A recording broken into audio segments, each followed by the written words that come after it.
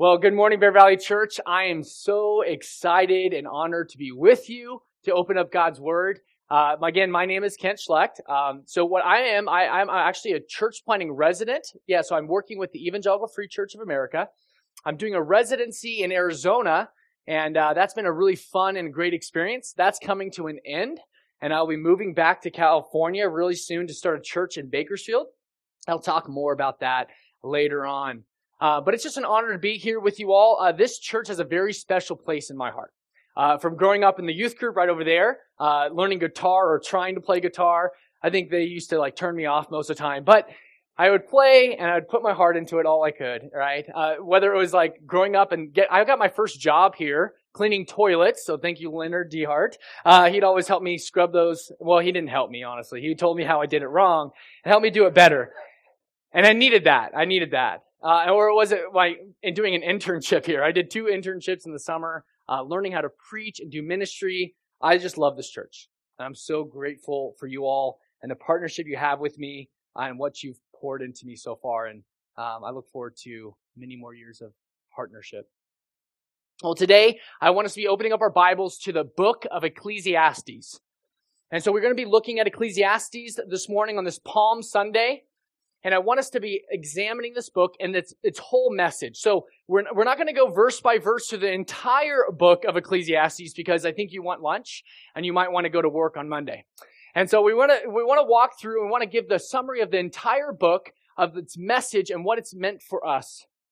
And as we open up to the book of Ecclesiastes this morning, it's asking us all this one question. What is the pursuit that gives meaning to our lives? Think about that question. What is the pursuit that brings meaning to our lives? See, there's a pursuit happening in each and every one of our lives. We're all striving for something. We're all looking to get something from this world. We long for satisfaction and meaning. And for some, we might be trying to find that in the next high score of Candy Crush or some other mindless game they're playing, right? I don't know if it's Saga or I don't know what the game is anymore.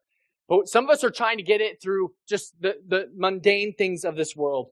Other of us are trying to get it through achievement, maybe at work or in education, or maybe it's in weight gain or weight loss. I'm not sure what's in right now. If we're trying to gain or lose weight now. Probably lose weight, right? Maybe it's your exercise routine. Maybe it's just bettering yourself. Maybe that's your pursuit. That's the sole reason why you get up in the morning to be a better you. But as we open up the God's Word, we're going to see that these things do not satisfy us. No matter how many commitments, achievements we set, goals, resolutions, these don't work. They're not meant to satisfy us. And as we open up to Ecclesiastes, ultimately we're going to see that a meaningful life can only come from the pursuit of God. So we're going to look at the beginning of the book of Ecclesiastes and the very end. We have a few verses in between. But we're going to see how the pursuit of created things differs from the pursuit of God. So let's jump into the beginning of the book of Ecclesiastes. So starting Ecclesiastes chapter 1, verse 1. Go ahead and open up your Bibles there. Ecclesiastes chapter 1, verse 1. Follow along with me. It says, "The words of the preacher, the son of David, king in Jerusalem." So we're just going to pause here and we're just going to reflect on what it's saying. So it's saying that the author of this book of Ecclesiastes is the preacher. It's an incognito name.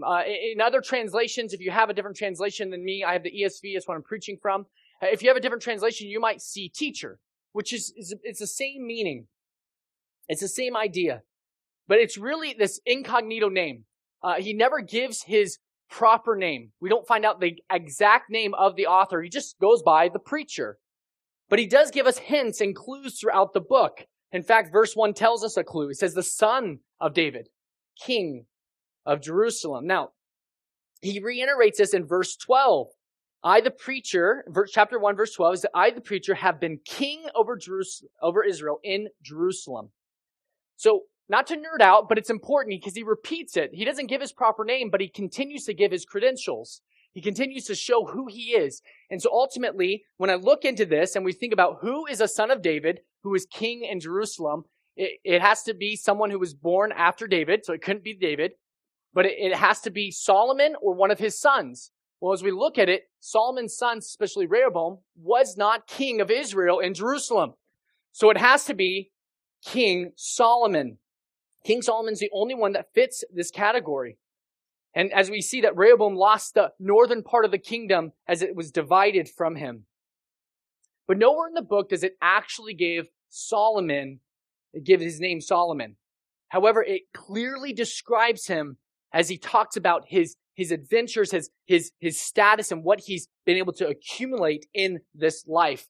Check out chapter 12, verse 4. It says there, chapter 2, not chapter 12, chapter 2, verse 4. It says, I have made great works. I built houses and planted vineyards for myself. I made myself gardens and parks and planted in them all kinds of fruit trees. I made myself pools from which to water the forest of growing trees. I bought male and female slaves and had slaves who were born in my house. I had also great possessions of herds and flocks, more than any who had come before me in Jerusalem. I also gathered for myself silver and gold and the treasure of kings and provinces. See, Solomon was incredibly wealthy. He was a tremendous builder. He was wise beyond anyone who had ever lived. So it wouldn't be beyond or a stretch of the imagination for this to be Solomon and be the author or the preacher of this book. See, all of this, everything he describes about his life and all of his accomplishments highlights his pursuit in this life. And Solomon had everything one could desire in this world. Anything you could think of, he had. Anything we can dream of, he possessed. And all of his pursuits of meaning and value is summed up in the beginning of chapter 1, verse 2. Check it out. Chapter 1, verse 2, he says, vanity of vanities, says the preacher. Vanity of vanities, all is vanity. So we're talking about vanity. We're not talking about fashion or a fashion magazine, Vanity Fair. And we're not talking about narcissism like vain. Someone is vain. What he means by vanity is what the NIV translates this word as meaningless. It's actually a very concrete word, and this is how the Hebrews would think. They would have word pictures, and the word picture that comes here is the word for vapor, a breath. Getting out this morning and being reminded of being in Tehachapi, because I'm now a little cold-blooded being in Phoenix. It was a little cold. And I get made fun of because of that. My nephews actually make fun of me. And so I'm outside and I can actually see my breath. And I realize it's cold. But it's interesting about a breath, right? It's there for a moment and it's gone. Unlike the frost on my windshield that I have to scrape, right? Frost stays. You have to scrape, you have to remove, you have to do some work. It has some lasting result. But your breath doesn't. It's there for a moment and gone. It's temporary. It's momentary. And when we read through the book of Ecclesiastes, he describes life in these terms.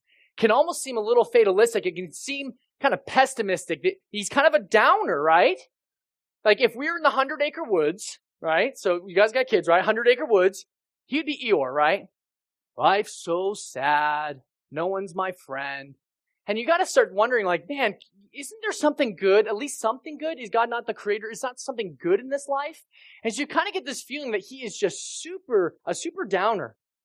But that's not the point of this book. And I think many times as I've opened up the book of Ecclesiastes and I've struggled with its sayings and what it was saying and the meaning of it, I sometimes struggle to understand the positive side of it. But that's the being negative is not the point of what Solomon's trying to get at. But rather, his point is this. A meaningful life can only be found in the pursuit of God. A meaningful life can only be found in the pursuit of God. When you pursue anything else, it leaves you empty. Because here's a guy, right? He's pursued everything in this world.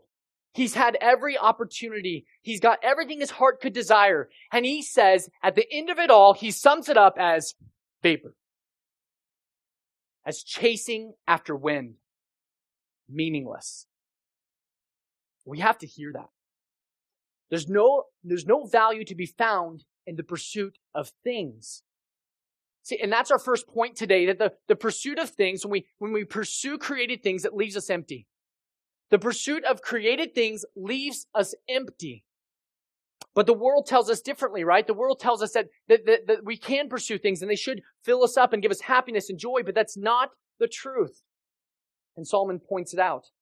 Just listen how he illustrates what he means by vanity of vanities. If that wasn't clear enough, he's going to go deeper for us. So look at verse 3. It says, what does man gain by all the toil at which he toils under the sun?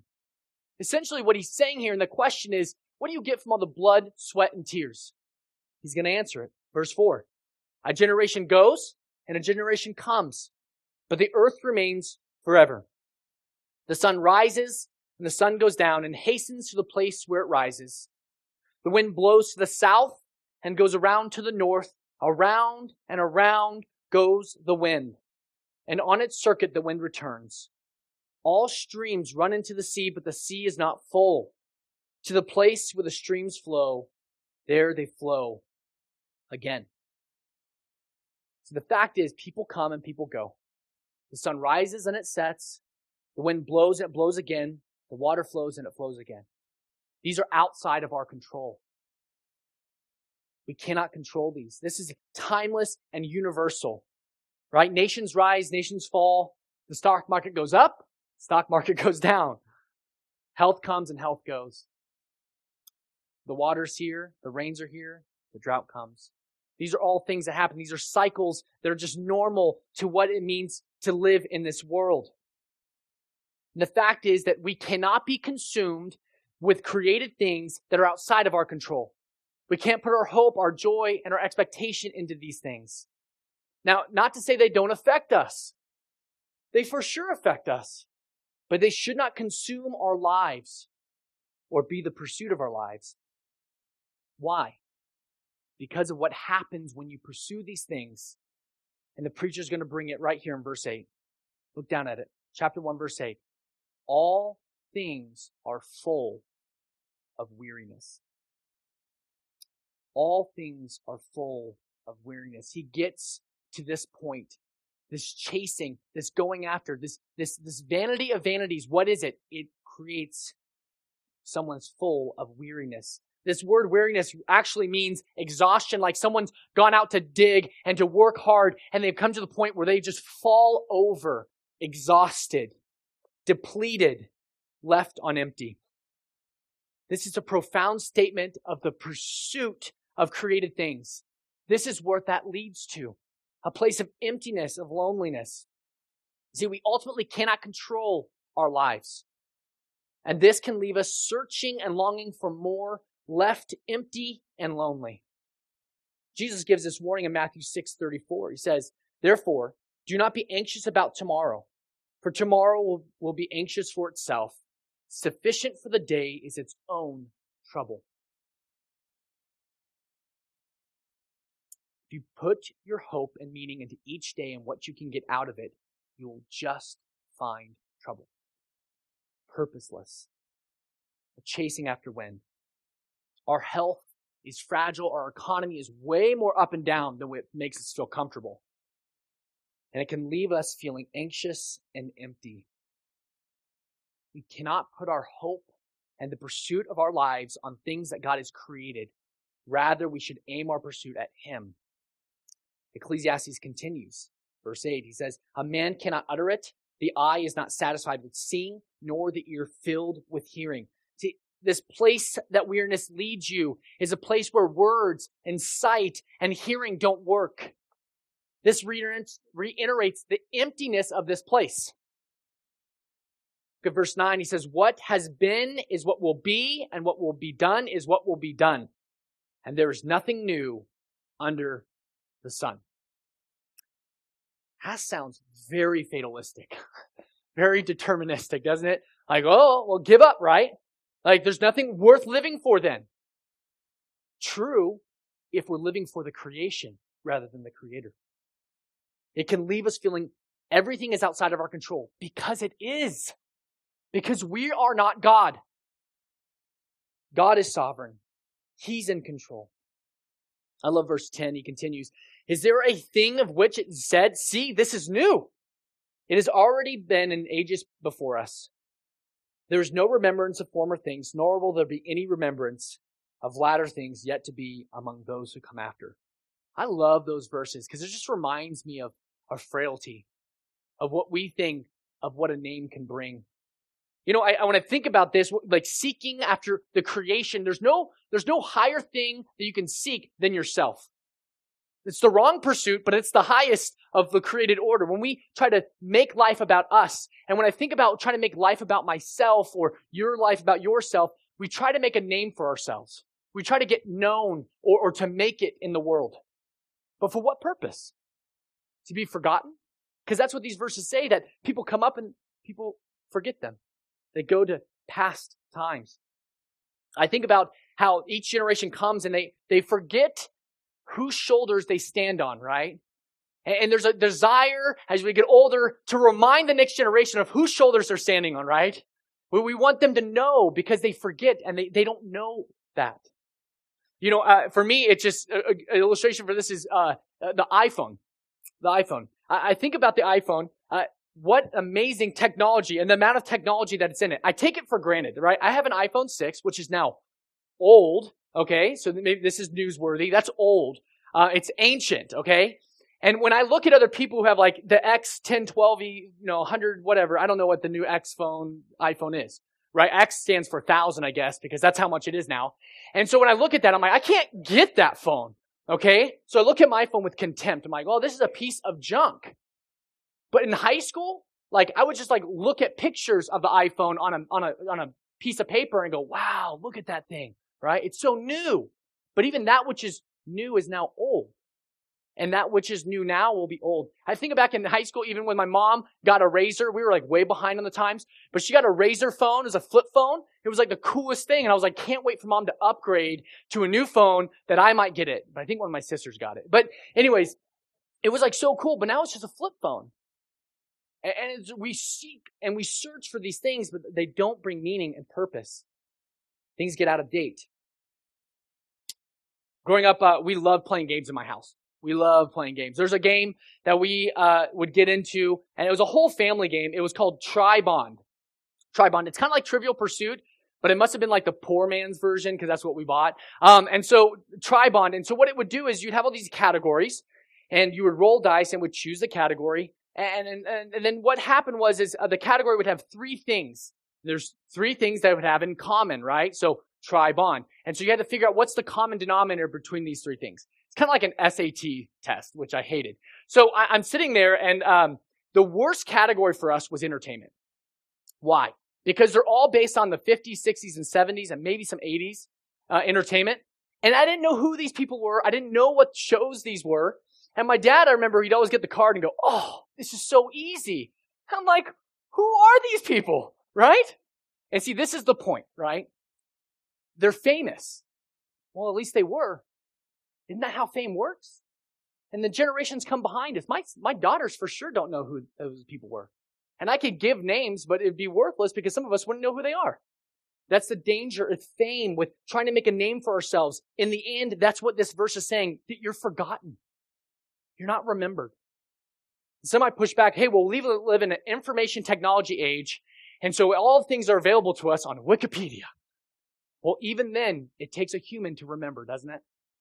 You can have it on a website, but if no one ever visits it, they're not remembered. It doesn't matter what you live for if you live for yourself.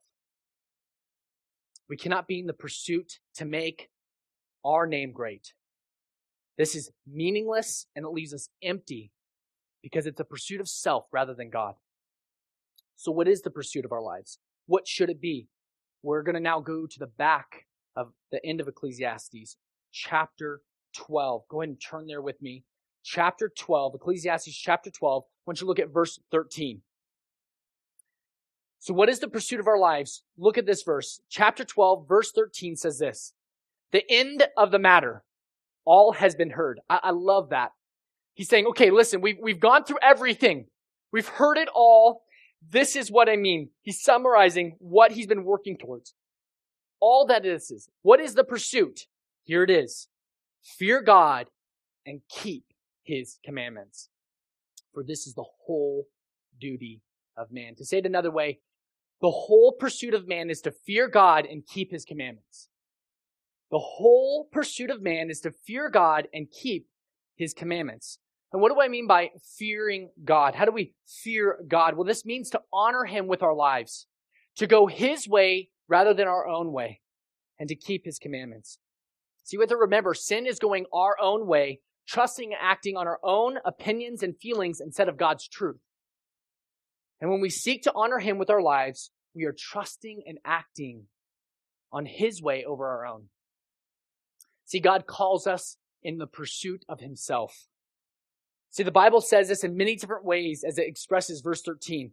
Right? Verse 13 says, fear God and keep his commandments. Well, Jesus says it elsewhere, love the Lord your God with all your heart, soul, mind, and love your neighbor as yourself. Or else he says, but seek first the kingdom of God and his righteousness. Or elsewhere it said in the New Testament that you are ambassadors of Christ, given the ministry of reconciliation, helping people find their relationship with God. They're brought back into reconciled life with Jesus. See, the reality is that no matter what work you do, what job you have, your first and primary role is to be an ambassador of Christ, to be a minister of reconciliation. So while you may be a teacher, you are actually a minister of the gospel disguised as a teacher. If you're a retiree, that you actually are a minister of the gospel disguised as a retiree, right? That you golf, but that's not your main occupation, right? That if you're a police officer, that you are a minister of the gospel, a minister of reconciliation, disguised as a police officer. And this is what we are called to. This is our pursuit of God. We do this by remembering God and what he's done for us, seeing life through different lenses. We allow what he's done for us to affect what we do.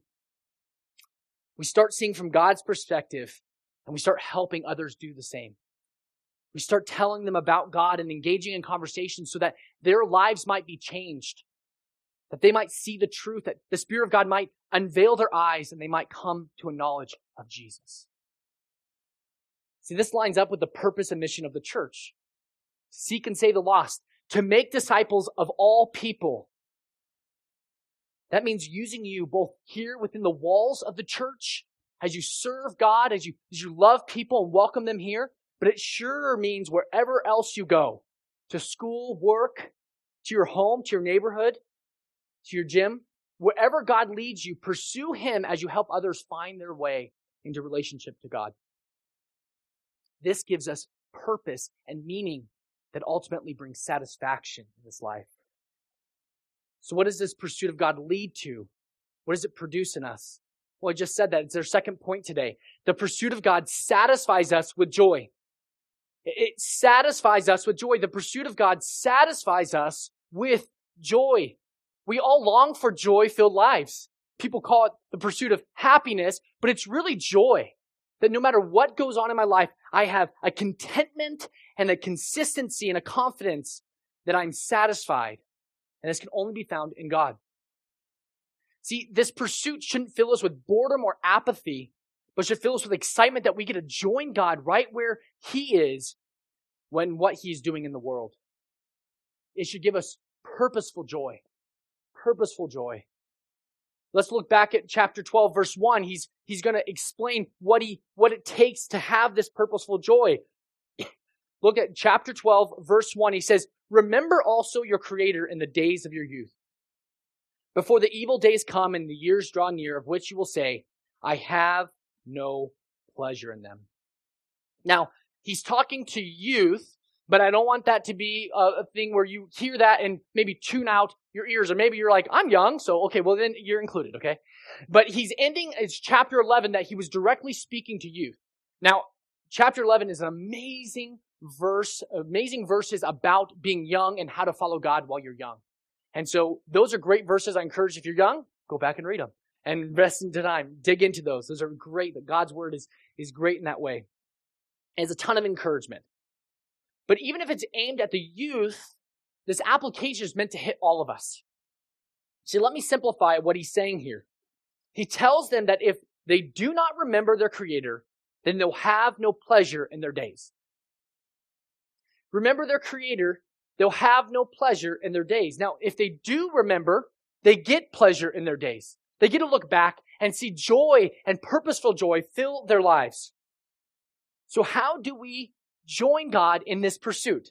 I mean, that's really what we're getting at, because it's like, that's nice that, you're kind of a pastor, you're trying to do something weird, like plant a church. And so you're telling me all this stuff, but what exactly do I do? How do I do this? How do I get this? Well, it's very clear. Remembering. Chapter 12, verse 1 says, remember. There's something important about remembering. See, when we remember what God has done for us in Jesus, this gets us kick-started. This helps us start pursuing God once more, because when we're reminded of what Jesus has done for us, that should excite our hearts to tell other people. That should excite our hearts to live lives that give God glory and engage other people. So how do you actually do this? Well, I'm going to give you one thing, and I've got a few others. I'll give you one thing. Just stop for a moment and take a second to reflect on what God has done for you. Maybe it's been some time. Maybe you feel that you're in that dead, lonely, and depleted state. Maybe you're a believer and you've known Jesus for some time, but you're just feeling the anxiety of this world. You're feeling just the loneliness. And what you need to be reminded of what God has done for you in Jesus. Remember the great victories, the great things that God has done for us. And reflect on that and consider it. You know what? This is why people wake up in the morning and read their Bible and pray. Not to get to heaven, not to make themselves better people so God sees them and loves them and lets them into the gates of heaven. No, they get up each morning to be reminded of the mercies of God, to be reflecting on that, and then to take that and engage in what God is doing around them. It's not just an exercise of learning more. It's an exercise of falling in love more. It's an exercise of being caught with something that's infectious that makes you want to reach out and love other people. Because that's what the knowledge of God does for us. It affects us in our daily lives, and it helps us pursue God each day. Reading your Bible is a great way to kickstart this pursuit of God. If you're not currently doing it, I encourage you to start with a verse of the day. There's great apps out there, there's great websites. If you just start there, a verse of the day, it won't keep the devil away, but it will help. It will help you pursue God, and I encourage you to do it. Another important way is that we gather each week for church. We don't just sing songs because they sound good or they're interesting to us. It's because they have the Word of God in them, and they have the victories and what God has done for us in the past, and we're being reminded of it every time we sing. That's why Zach's up here trying to explain, no, this song actually has a lot of encouragement for us. You guys can actually get excited about that. That's super important that we hear this. When we sing these songs, they remind us of what God has done for us. But then we get to come together like this, and we get to hear God's Word opened, and we get to hear the victories and the blessings and what God has done for us in the past.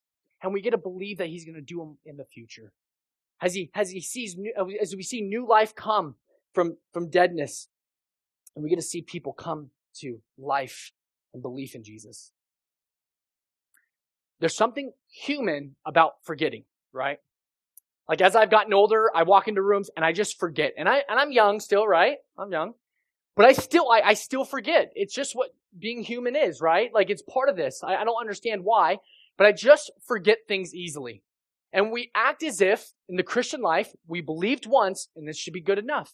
We have to be reminded of our belief. I have to wake up each day. And when I don't do this, I have a bad day. When I wake up each day, I'd say, God, I believe in the gospel. I believe in your Son. I'm rejoicing in what Jesus has done for me. I'm reminded of His mercies. And I walk in that. And I try not to forget it. You get to join God as we pursue Him. So I encourage you to find the rhythms and the tools, the things that work for you. And take those to heart and be reminded of what Jesus has done for you. And rejoice. Take part in the pursuit of God. It's interesting. So I grew up in this church. I fell in love with ministry, and I've been dedicating my life to a pursuit of God. But different seasons, you pursue God in different ways. And a recent season for me has been answering the call to become a church planter in Bakersfield. And this call is kind of an interesting one, because I was called to actually leave Bakersfield to move to Arizona for a year. And so that was a hard thing. And we moved my family out to Arizona to do a residency at a church called Compass Church as I pursued church planning. And I'm incredibly thankful for many people who have been praying for us, specifically this church for supporting us, and Pastor Kevin's leadership and coaching in my life. I'm really thankful for this. And your partnership has given me the space and time to learn and grow, as I like to say, a budding church planner. Pastor Kevin told me I'm not a church planner yet because I haven't planted a church, right? And so my goal is to go down to Bakersfield and see what God will do through our work. So in June, we're heading back to Bakersfield to plant this church called the Grove Church. I'm excited to see this new venture, what this new venture brings about. As God draws people to himself, as he opens the eyes of the blind, that people would see the truth of the gospel and respond and get new life. To see God transform lives through the gospel of Jesus Christ. And we get to be partakers of this, and I'm excited to see this. And that's why I want to plant the church. I don't want to plant a church so I can have people that I can stand before and yell at. No, I want to plant a church that new life might come out of it. That we might see people come to faith in Jesus for the first time, or maybe people who have walked away from faith come back to Jesus. We want to plant the Grove Church to see new lives affected by the gospel. And if new lives are going to be changed by the gospel, it's going to take a courageous dose of risk. It takes risk in order to see lives change. It takes going out and actually starting a conversation with somebody. Moving beyond my comfort zone, because you might look at me and going, well, that guy pursues God because, he's a pastor. But I don't pursue God because it's naturally in me. Because God is so much better and so much greater, and what his message is, it compels me to move. And it compels me to risk for his name's sake. Because I know if I'm with Jesus, I'm in a safe place. I don't want to make a name for myself. I want to make a name for him. And ultimately, this opportunity I have gets to be our opportunity. So I would love for you to join me in this. And first and foremost, please, please, please, please pray for me and my family. We are going out to Bakersfield, and we're going to need lots of prayer. Now, you might see me and you say, wow, that guy is not prepared at all to be a church planner. All the more reason for you to pray, okay? All the more reason. So whatever you see lacking in me, pray harder, okay? And I want you to do that. I've got a few of these cards back there on the counter. Please pick one up. And I don't have a ton of them, but please, if you just take those, you can just take that and pray for us. There's also a little QR code on that. We also have a website I'm going to put up here. This is the way you can sign up for our newsletters, so that you can be better informed about what we're doing. They come out every other month, so it's bi-monthly. At least that's what I was told that means. And so it's every other month. And so you can get that. You can be praying for us and encouraging us. And we would be so grateful for your prayers. It would mean the world to Danielle and I and our 3 baby girls. Okay, so 3 baby girls. So please be praying for that. You can also help us by becoming financial supporters. You can help us by, God might be moving in your hearts to do that. God might even be moving in your heart to join us. And so I'm not ignorant that, it's only 30 miles away, right? And so Bakersfield's not that far. So God might be moving in your heart to come and help us plant this church. And I would love to talk to you more. Or you might know somebody in Bakersfield that would love to help us. Or that maybe they're just far from Jesus. Well, connect me with them. I'd love to tell them a little bit more about Jesus. And this just might be the place that God has for them, that He's prepared for them, that they might find that new life and that connection back to God. I'd be honored for your help and your prayers in any way. So grateful as we start this church, the Grove Church. So God might be calling some of us to this work.